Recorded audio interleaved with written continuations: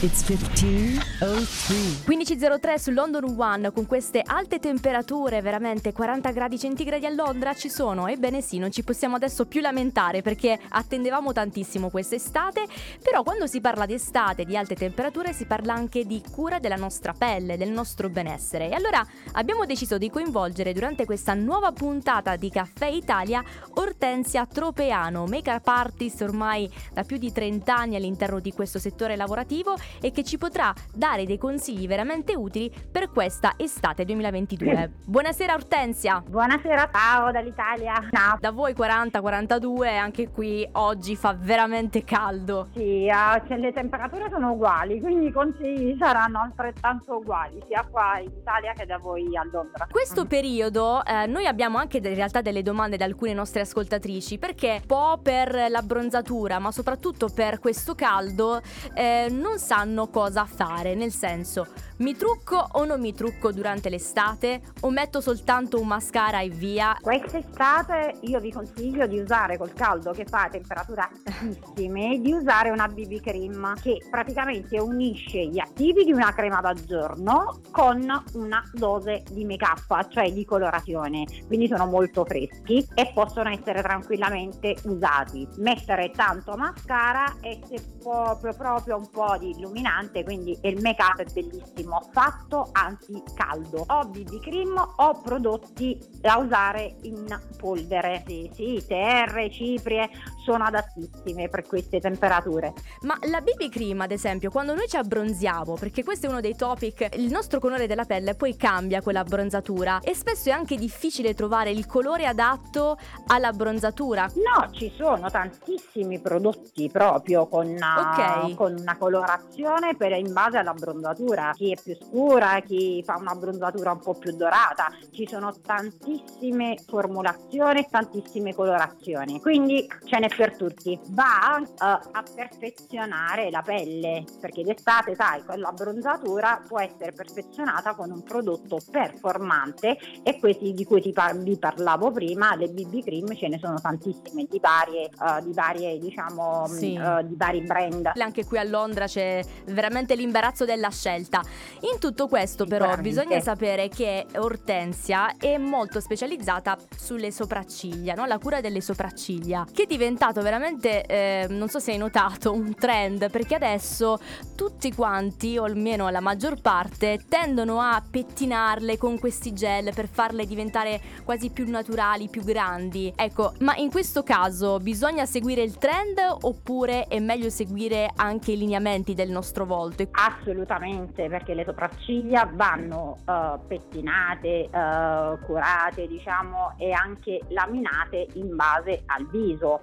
Questo trend è bellissimo, io lo amo perché io sono proprio specializzata nelle sopracciglia, quindi ho creato anche, diciamo, un siero per quanto riguarda la ricrescita, per stimolare la ricrescita dei peli. Per laminare le sopracciglia ci sono per metterle, diciamo così, fissarle, ci sono dei fissanti in commercio che le rendono praticamente, diciamo, belle pettinate e messe in piega per tutta la giornata.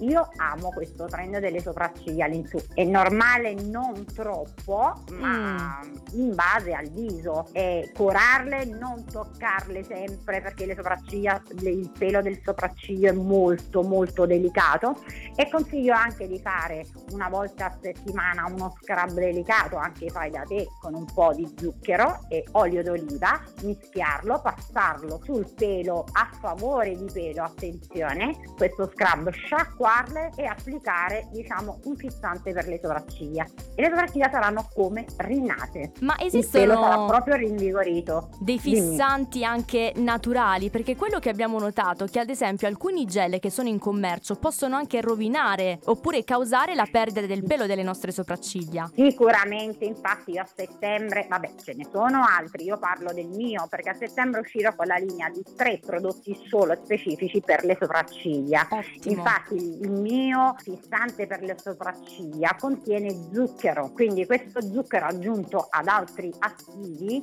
fa sì che non si faccia quella patina bianca. Non so se hai mai notato quando metti un fissante per le sopracciglia, esatto. dopo un po' si fa quella patina. Ok, è stato studiato apposta per mantenerle, diciamo, in piega e non avere quel brutto inestetismo, diciamo, di quella patina bianca che si forma, diciamo, durante la giornata. Poi È fanno bruttissimo, anche sì. prurito a volte. Certo, perché non so cosa ci sia in altri, diciamo, Prodotti.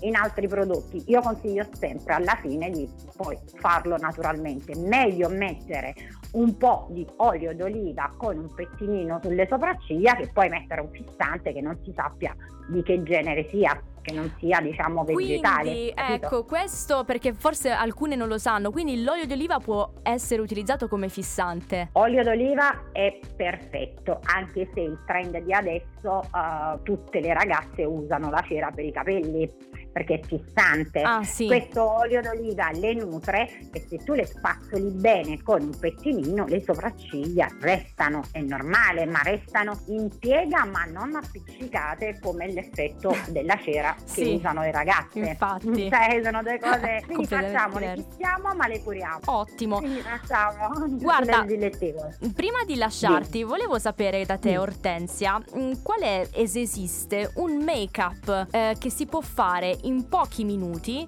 ma che soprattutto noi tutte lo possiamo adattare alla nostra pelle, al nostro volto. Un make-up, tu parli di occhi o un make-up completo? Un make-up completo. Un make-up completo che possano fare tutti se amano un viso, diciamo, non, come dicevamo prima, non troppo pesante. Usiamo una leggera BB cream, un blush che sia in crema, possiamo usare anche delle semplicissime tinte labbra. Con una tinta labbra possiamo usarlo come blush, lo possiamo usare come gloss per gli occhi, cioè per le labbra e anche per gli occhi.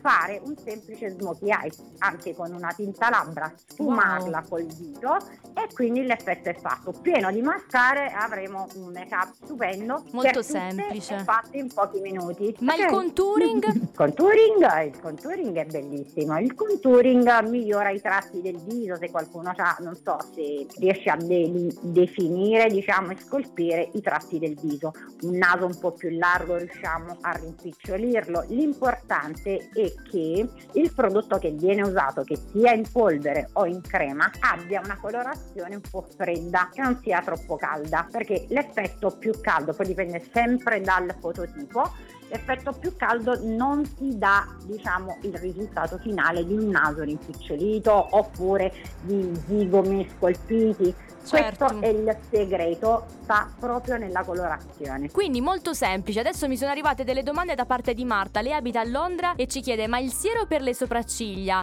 si può utilizzare, anzi si può comprare anche a Londra? Sarà disponibile online da comprare, da acquistare? Certo, a settembre faremo, diciamo, una vendita online che arrivi anche praticamente in Europa, cioè quindi non ci saranno problemi, riusciremo anche a portare i miei prodotti a Londra. Bellissimo. Anche se sono tantissime clienti mie che vivono a Londra, quindi ottimo, e così soddisfiamo tutti i nostri ascoltatori che veramente ti ringraziano per questi consigli, se li sono tutti quanti segnati. Grazie e adesso mille a voi, bisogna grazie passare alla mille a voi. pratica. Grazie Ortensia. Ok, grazie mille, buona giornata a tutti, grazie.